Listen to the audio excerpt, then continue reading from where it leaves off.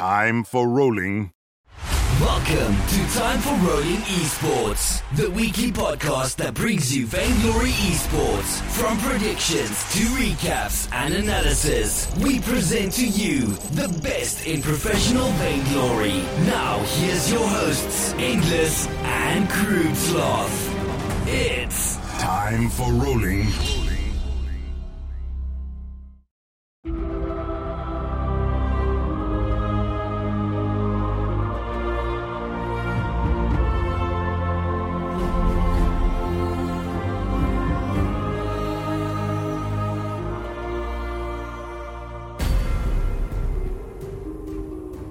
Hello, and welcome to the Time for Rolling Esports podcast. We are back for another week of Vainglory talk. This week is like the week. I'm joined with Crude Sloth, my normal co-host. How's it going?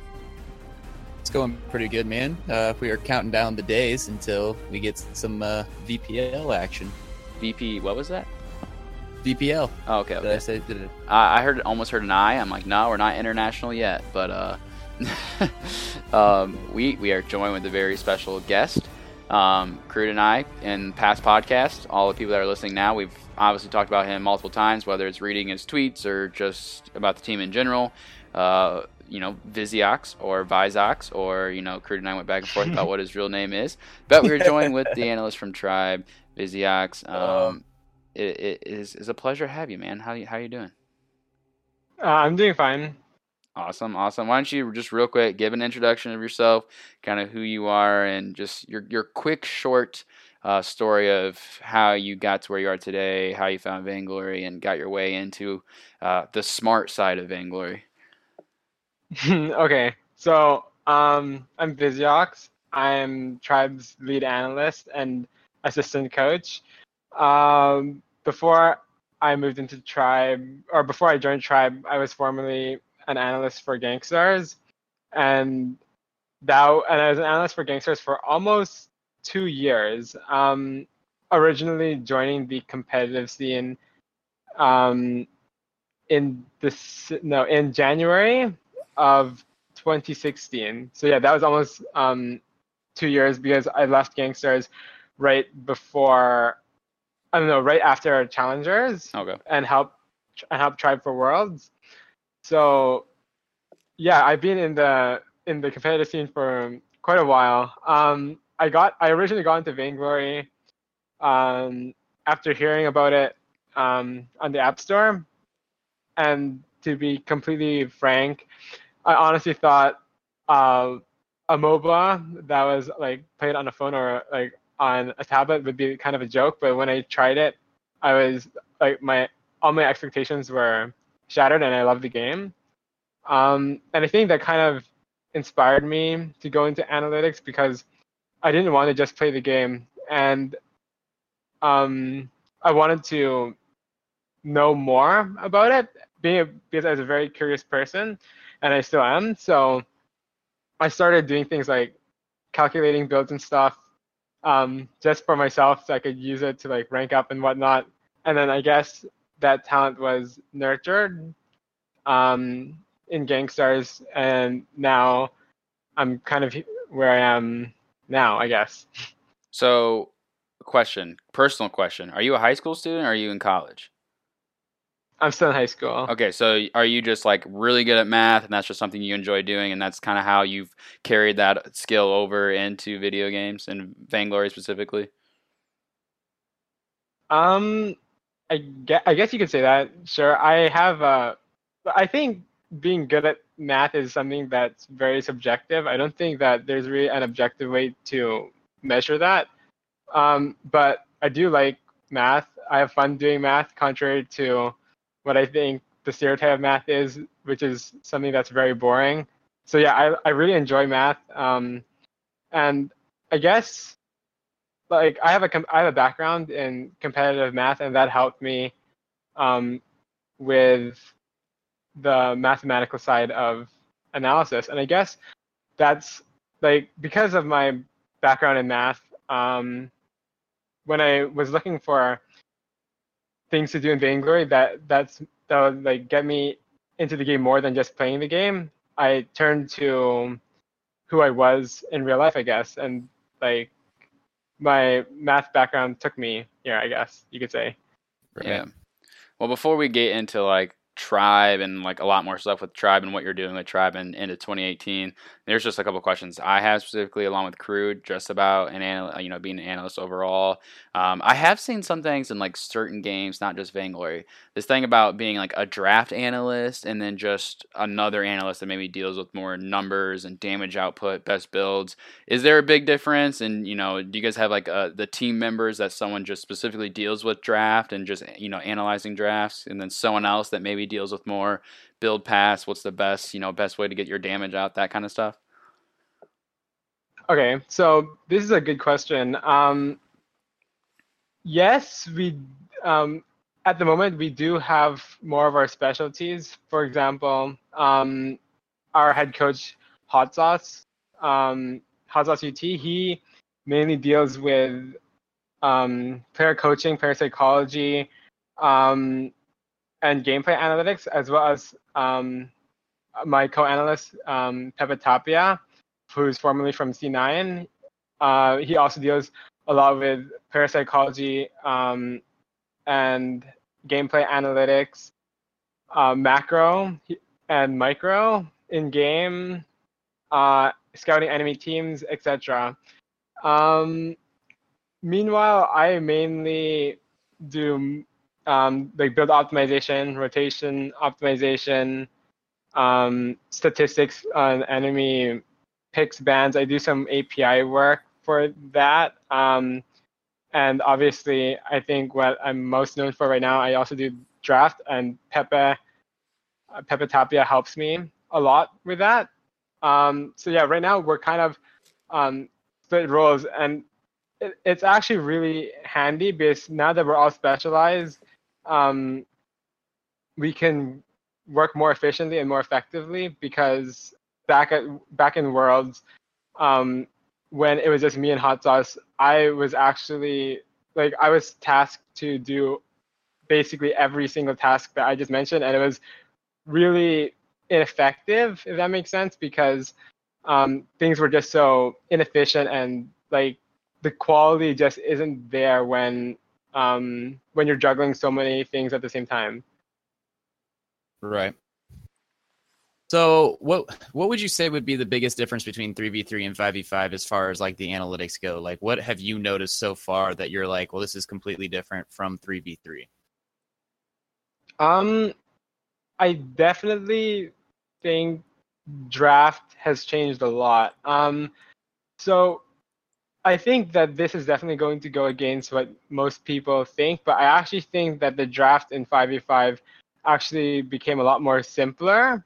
Or at least it became simpler as compared to what it was in 3v3, because now you're not there's less theory behind it. There were many concepts in 3v3, such as flex picking as your first pick, or power, or like banning power picks and stuff, and those still exist in 5v5. However, from what I've noticed, or at least NA meta, is draft is mainly just picking your power picks or your comfort picks, and then making them all share one win condition, where countering matters less, and taking away heroes matters less compared to how much it mattered in 3v3, if that makes sense. Yeah. It's less of a chess game at this point, and it's more of a game where you just pick the next best thing, if that makes sense. It's not exactly like that, but I feel like it basically has less strategy going into it. Sure, there are more moves, but every move doesn't require the same amount of thinking power and whatnot as picks and bans did in 3v3, at least in my opinion. So communication is really important within the team as they're playing. Everyone needs to be communicating. how important is it for communication between the team and, the whole analyst team while drafting? If there's disagreements, I'm kind of curious, like, who trumps the final, like, who gets the final call or who makes that final decision if someone's kind of debating on, who's that last flex pick or who's that last hero you guys want to pick up? Okay, so in-game, when it comes to in-game shot calls, I think the final would definitely have to go to Zio, and Zio can overrule whatever I say, whatever Hot Sauce says, whatever Pepe says, whatever any of our teammates say. I think Zio's shot call is the final shot call that we're all going to go through, move on with. But in terms of draft, because I'm mainly in charge of our draft, I would say the final say, who actually clicks to ban and pick this hero, that would come down to me. But obviously in draft and in game, everyone talks to one another. Everyone tries to be as communicative as possible so that no one does something that everyone else disagrees with, or at least we have a bit of time to try and see if we can compromise or sort things out before we make our final decision. But otherwise, in the very end, it comes down to Dienzio in game, and it comes down to me for draft, I'd say. Nice. Right. So how important is that relationship between, an analyst and a player? I mean, is it how does that work in game though, or in draft necessarily?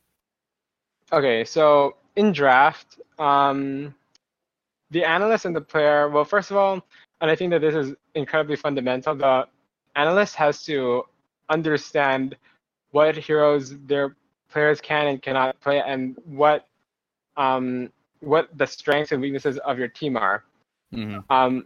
For example, in NACL, which happened on Friday, I gave Joseph CP Kestrel when he isn't really necessarily the best CP Kestrel player there is, and I took a huge gamble with that because CP Kestrel is a major power pick, but I was putting it on a player who isn't really known for playing CP Kestrel, and we eventually lost that game. I wouldn't say it was Joseph's fault. I would say that the relationship between an analyst and a player is kind of shown there, because at that moment I was obviously trusted, even though that I knew Joseph isn't the best CP Kestrel player, and he definitely has much stronger heroes, that it would still be able to work out in draft. So I'd pick Kestrel regardless. Nice. So obviously at the end of 2017, we were transitioning at 5v5.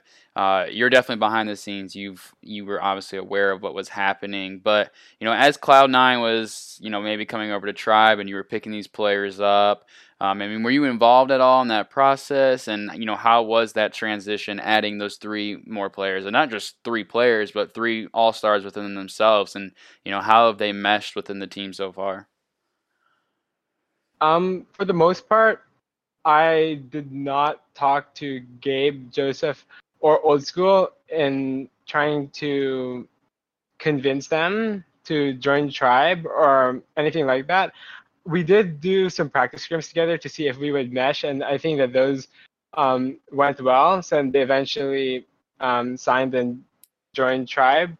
But all in all, I wasn't too involved in the process of contacting them, talking to them about Tribe and getting them to join. But I was spearheading our attempt to get Pepe Tapia, who is the Cloud9 mastermind, I guess you could say, at the 2017 Vainglory World Championship. So I did talk to him, and I asked him if he was interested, or what his plans in 2018 were. We talked a little, and he eventually ended up joining Tribe. So in terms of picking up players, I didn't really do too much, but in terms of picking up Cloud9's analyst, I contributed with that. And to answer your second question, how do they like synergize and mesh with the team now? I say that the chemistry isn't really there yet. It's certainly building and it's definitely improving, but we still definitely need more time.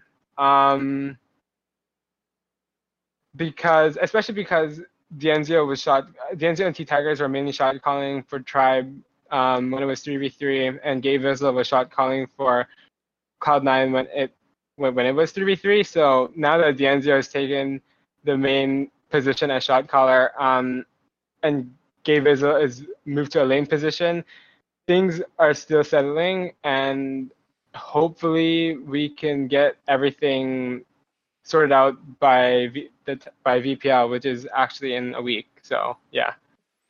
Yeah, so I mean, we're kind of aware that players are scrimming, 4 to 8 or just whatever time it may be every night. Players are always scrimming. I mean, you have your own group, Hot Sauce, you, Pepe. I mean, are you guys present every scrim, or do you guys kind of have your own meetings throughout the week? I mean, I'm sure your team, of analysts are putting in just as much work to try to assist the players as much as possible during these last couple months of practicing and scrimming. Yeah, okay. So, yeah, Hot Sauce, Pepe, and I try to make it to every scrim we possibly can make it to. Obviously, there are like schedule conflicts with real life scheduling and scrims. Sometimes I can't make it. Sometimes Pepe can't make it. Sometimes Hot Sauce can't make it. Sometimes even our players can't make it, and we have to sub either Zelsiar or T Tigers. But for the most part, we all try. Like our starting lineup and all three support staff try to make it on time and try to be there for every scrim. And as for whether Hot Sauce, Pepe, and I have our own meetings, yes, we do. Actually, that was why I needed a little more time before we started this podcast. I was talking with them about our NACL game, which we dropped to Child's Play. We're not, like, even though we have our own separate meetings, I wouldn't say we're too split from our players. Like, we have a pretty closely knit relationship with our players, especially because we're there every single scrim. But it's not like you guys are like, all right, we have a meeting for these 2 hours without the team, and then we all meet together as a team. It's not like completely separate. For the most part, you guys are always all working together. For the most part, yeah. But like sometimes, like I said, like I don't think there are really any player-only meetings unless they go and rank or whatever. But that isn't really a player meeting. If anything, if we ever meet, it's either just the support staff, like for like a special type of VOD review session that we need to do before consulting the players. But otherwise, it's mainly either Hot Sauce, Pepe, and I together doing analyst work, or the entire team together in scrims. Right.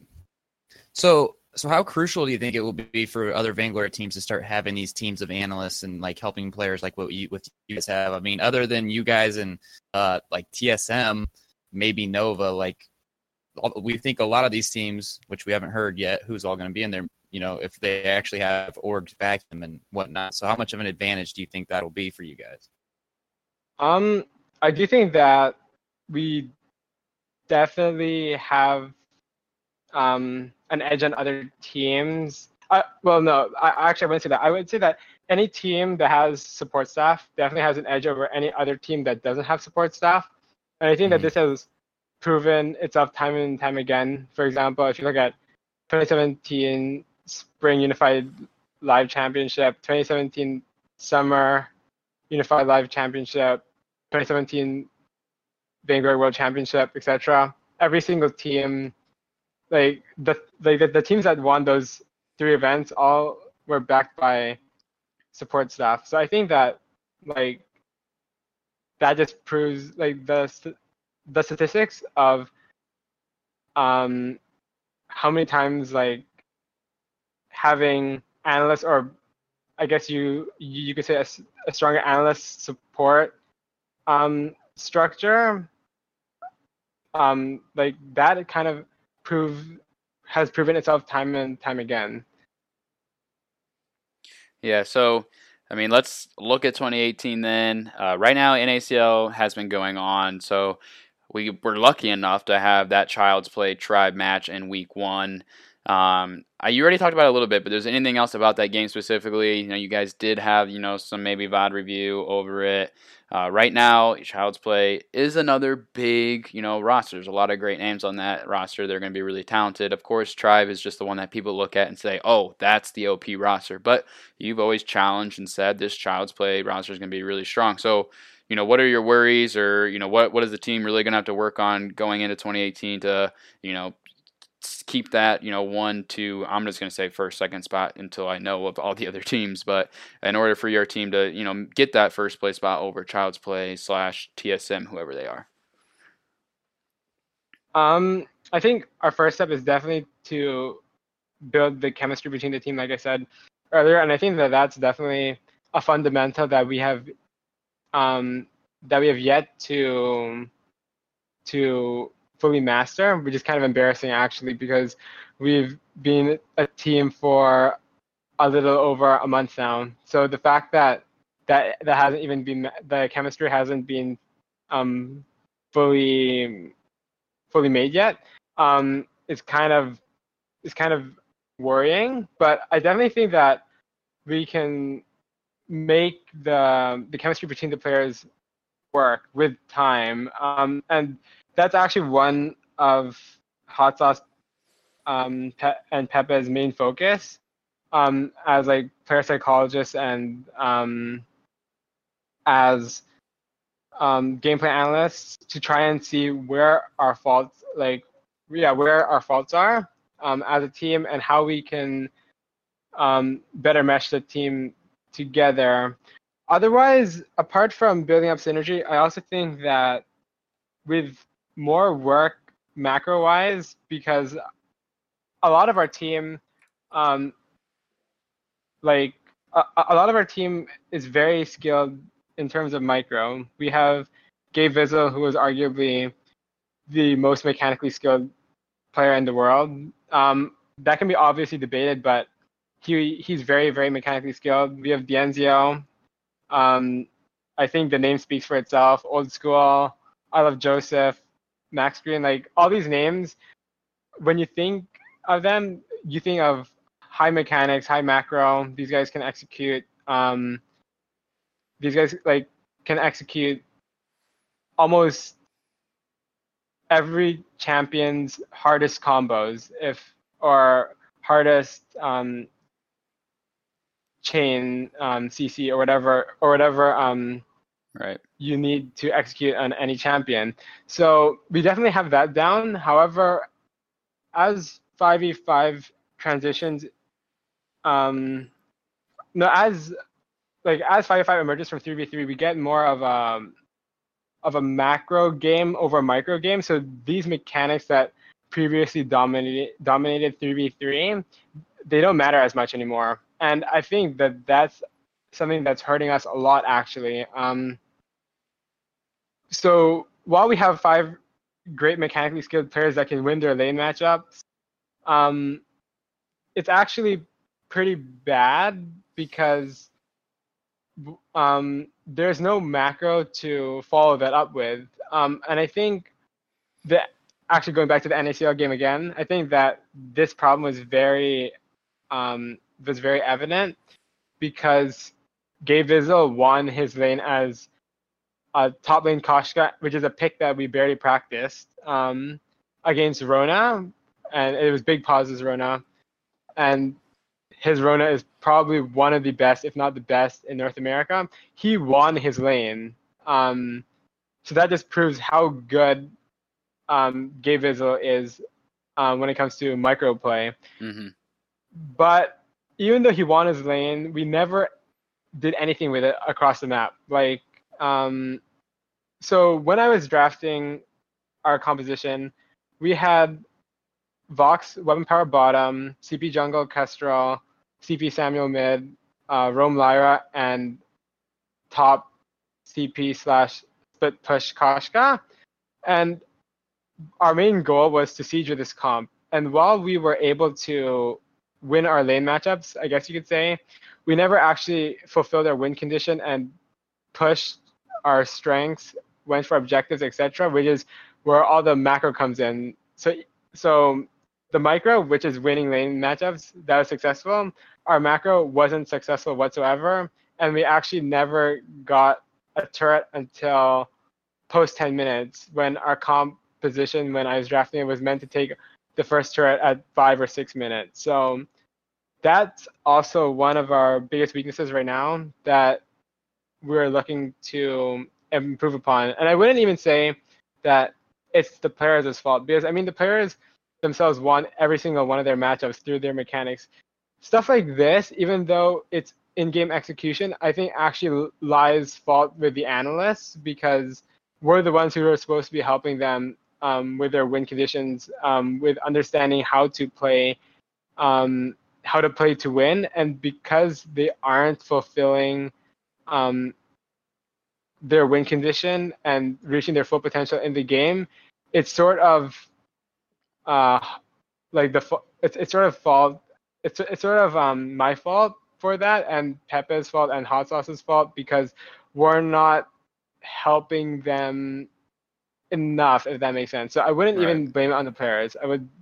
I put the blame more on myself and Hot Sauce and Pepe.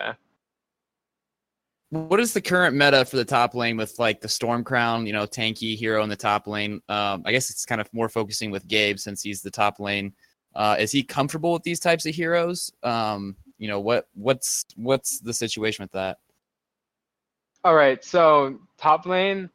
Yeah, I would say top lane is definitely a tanky hero. You can have it. Actually, top lane meta is really weird because you can play almost anything in top lane. I would say like almost anything is viable, but there are definitely some stronger picks. For NACL, I gave Gabe Koshka because we needed something that could split push really well, something that's mobile. So Koshka fulfilled all those requirements, and we needed someone that could dice last late game. So Koshka was my answer to all those requirements. But otherwise, the main goal, I would say, for a competitive top laner in like scrims and whatnot, is to be able to split push and assist the team where needed. You're not really a hard carry, and you're not really a main damage dealer or playmaker like mid and bot are, but you're more of this tanky hero that's meant to shut down the enemy bot laner, because the bot laner is normally expected to win, and if the bot laner doesn't win their lane, then that's really bad for your team, because they're going to be one of your carries mid-late game or even early game sometimes if you have Kessler or something in bot lane. But if you have a tanky hero that can clear waves fast, that can trade equally with these high damage squishy bot laners, then you basically win top lane, because winning top lane isn't actually beating the enemy bot laner. Winning top lane is going even with the enemy bot laner, because if a bot laner is going even and not winning, they're basically losing bot lane. Right.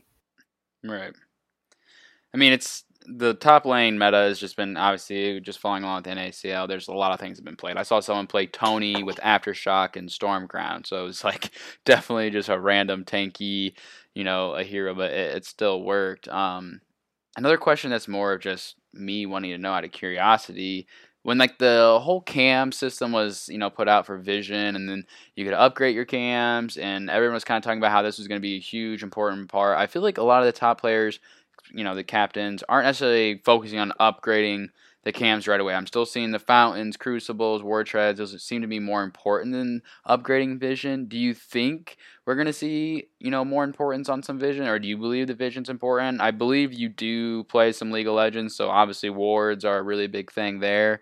So I just didn't really know if you want to briefly talk about Vision and, how important it's going to be heading into the 2018 VPL. I definitely think vision is incredibly important in 5v5, and it's definitely something that we take for granted as a team.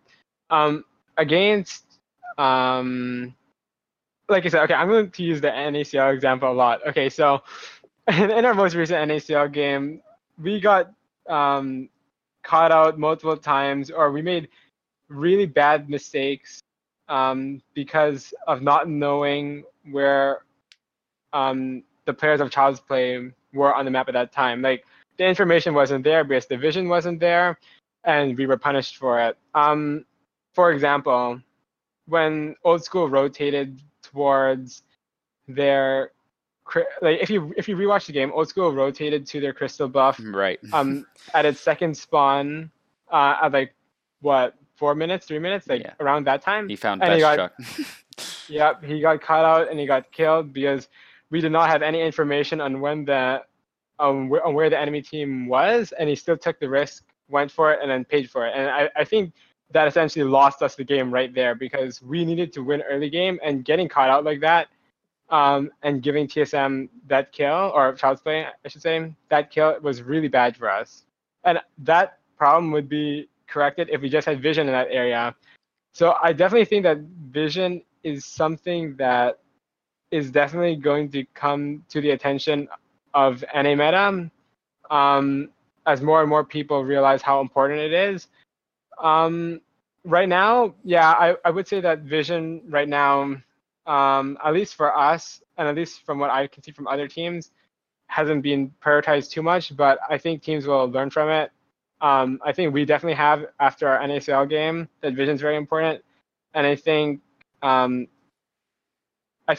Fountain is definitely a good item, but the Scout Master, or I forgot the exact name of it, is going to become a very crucial item as well as vision becomes more important. One of the reasons why I think that many teams don't really prioritize vision right now is because of the 3v3 mentality still lingering around, because in 3v3 people, like, while vision was very important, people knew exactly when camps were spawning and whatnot. Like for Worlds, with T-Tigers still as their jungler, he didn't really need Max Green to place too much vision in the enemy jungle or whatnot. T-Tigers just knew exactly when every single camp would spawn, and that helped us a lot because obviously vision costs money, and without vision, Max Green could get items sooner. And I think many teams adopted this type of process, how like people just memorized the spawn timers and rotated according to us, almost like a sixth sense of when camps would spawn and whatnot. So this sort of mentality, I think, definitely carried on to 5v5, and teams like us in NACL are paying for it, or will pay for it, for having the 3v3 mentality that vision isn't too important when 5v5 is a completely different game. All right, so I said this was my last question about just analyst things, but every time you talk, I think of a new one. So this is my last one, then we'll talk about VPL, I promise. But you mentioned something about NA region, so I'm just curious, as Tribe, as an analyst team, I know we haven't even started VPL, but when does a team start looking towards other region metas, working towards that end goal of Worlds, and just starting to pay attention to what other regions are doing, what's really strong in other regions? I mean, are you doing that constantly when you just see a match posted from that, that EA region, or obviously EU is a little easier to keep track of, but just maybe more of those other regions that are harder to keep track of? Do you pay attention to it personally? Personally, that's not really my where my skill is at. In terms of our analyst team, I would definitely say that that's more of something that Pepe Tapia would do and would look into. So I'm pretty sure that he is looking into other teams. He constantly studies other teams and scouts for their like strengths, their weaknesses, etc. And I think that he's looking into other regions as well. Right now, obviously, it's not as important. And I think that we definitely have to worry about more important things, such as like fixing the fundamentals, like our chemistry isn't there, our macro isn't there. So those things are definitely more important as of right now. But it's definitely something that we do, especially when an international event rolls around. for example, during the 2017 Vainglory World Championship, I studied SEA meta and I studied EA meta to try and figure out what these two regions would potentially bring out and what they thought countered what. And it actually helped quite a bit. Like through studying SEA, I learned that they thought Baron countered Vox, and Dienzio at that moment completely disagreed. But then I made him try it, and he actually agreed with SEA meta, and he agreed that Baron was actually a counter, or at least a hero that could go equal with Vox. So that opened up another pick for Dienzio's hero pool. So I definitely think that studying other regions is valuable. Is it something that I'm doing right now? No, because it's not really my specialty, and it's more Pepe Tapia's specialty, as I already mentioned. But overall, at this stage, because VPL, like you said, VPL hasn't even started yet. It's not that important, and we should be worrying more about our fundamentals, because that's obviously a huge priority. If we can't win our own region, then why are we worrying about other regions if we Right. can't even make it to an international stage? Right. So, VPL does start this weekend. We have preseason at least, not the full season, but we at least get some Vainglory. What are you looking forward to most for this VPL league and just maybe Vainglory in general in 2018? What are you looking forward to? I'm interested to see like where the game goes, because I think that 5v5 is definitely a fresh start.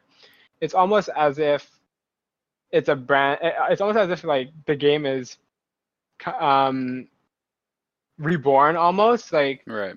with all of the orgs leaving and whatnot. It's kind of like the game restarted from where it was before, and it's gonna grow again back into what it was at the end of 3v3 with all these tier 1 orgs. So I'm excited to see how the game will grow and how things will carry on from here on out, and B, I'm excited to see what other organizations will either return or enter Vainglory due to how everything is restarting. Like I said, like it's really cool watching teams like SK, SKG2, TSM, C9, etc.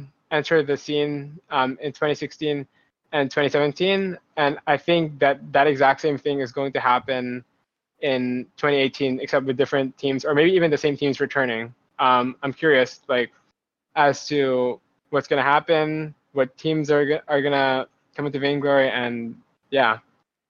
Right. So do you have any personal goals for 2018 here with the team? What are your personal goals? I definitely want us to take a second world championship. I think that's obviously the goal of probably every single team.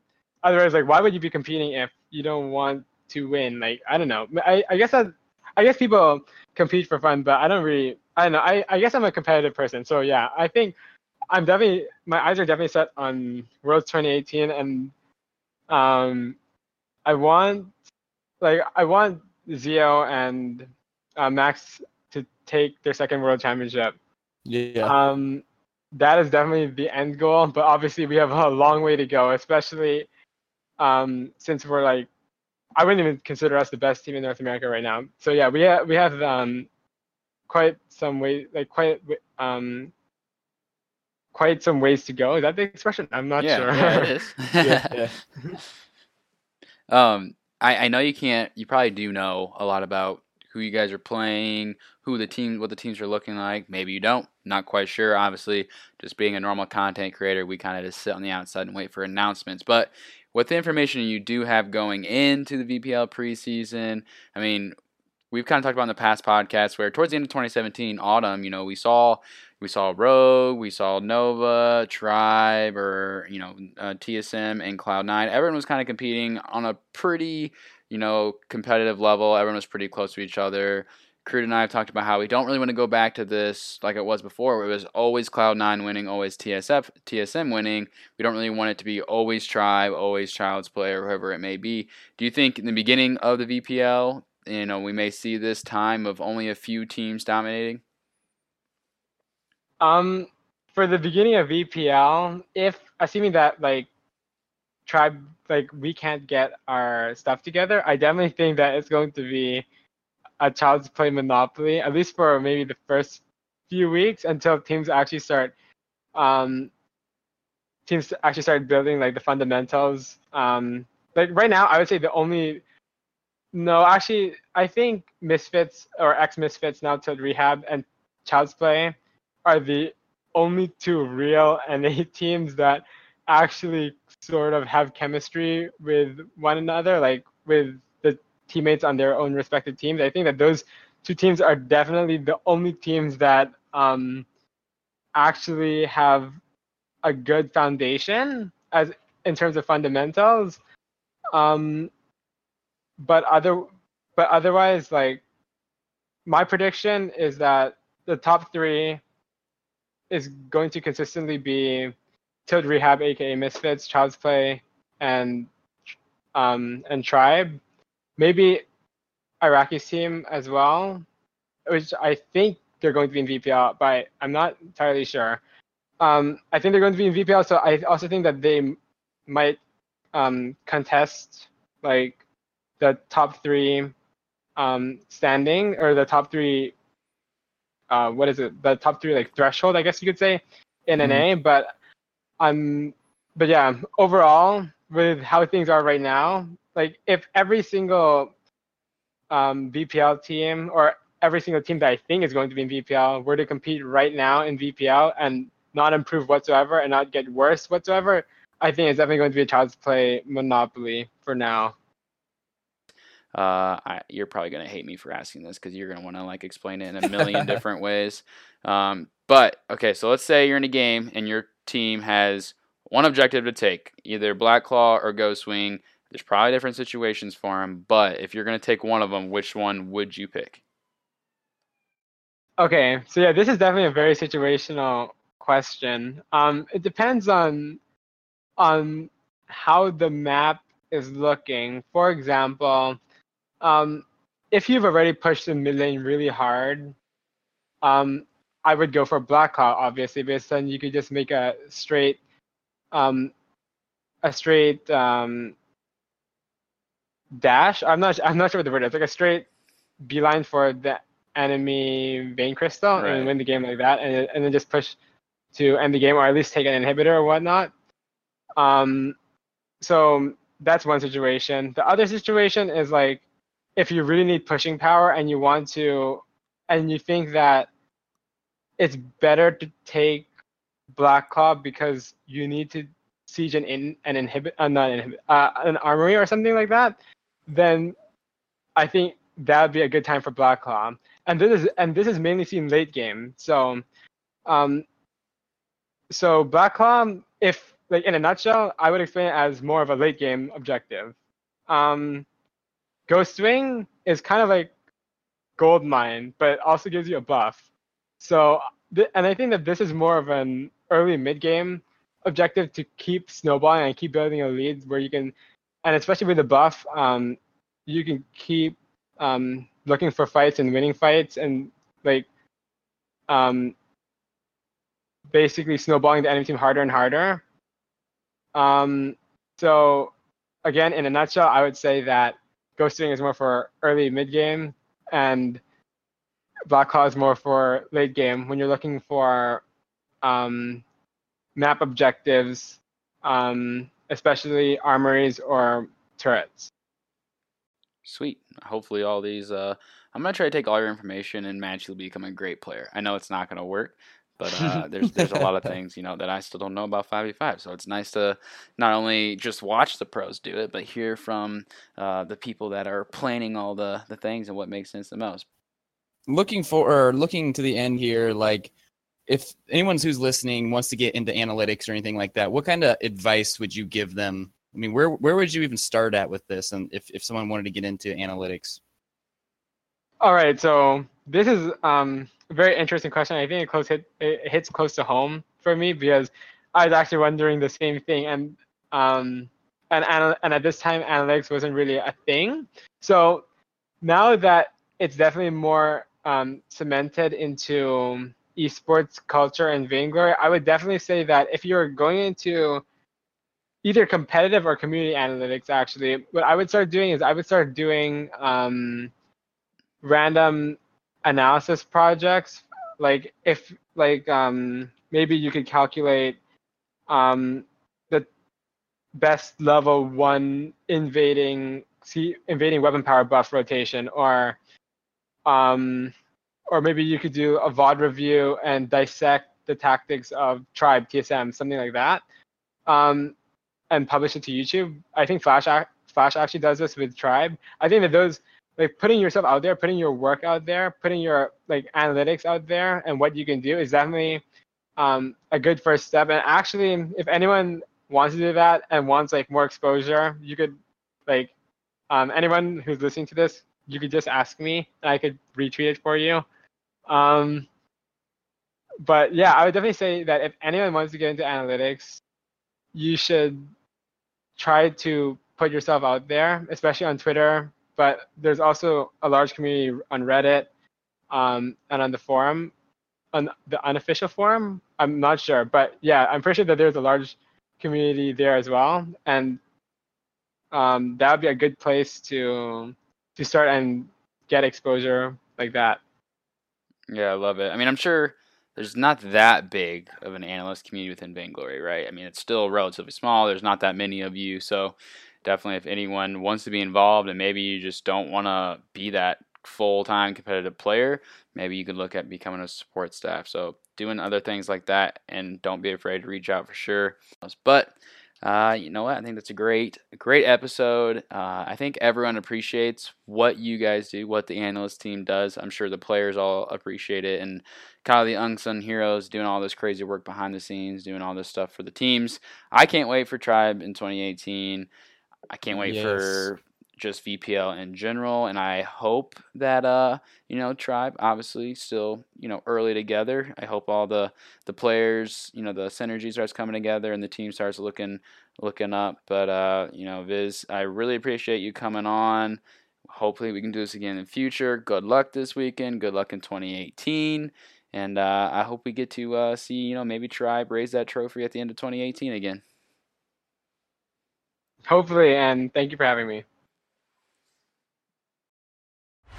Thanks for tuning in to Time for Rolling. If you liked what you heard, please leave a review on iTunes or Google Play Music and subscribe for weekly episodes. Follow us on Twitter at Time for Rolling and at TFR_esports.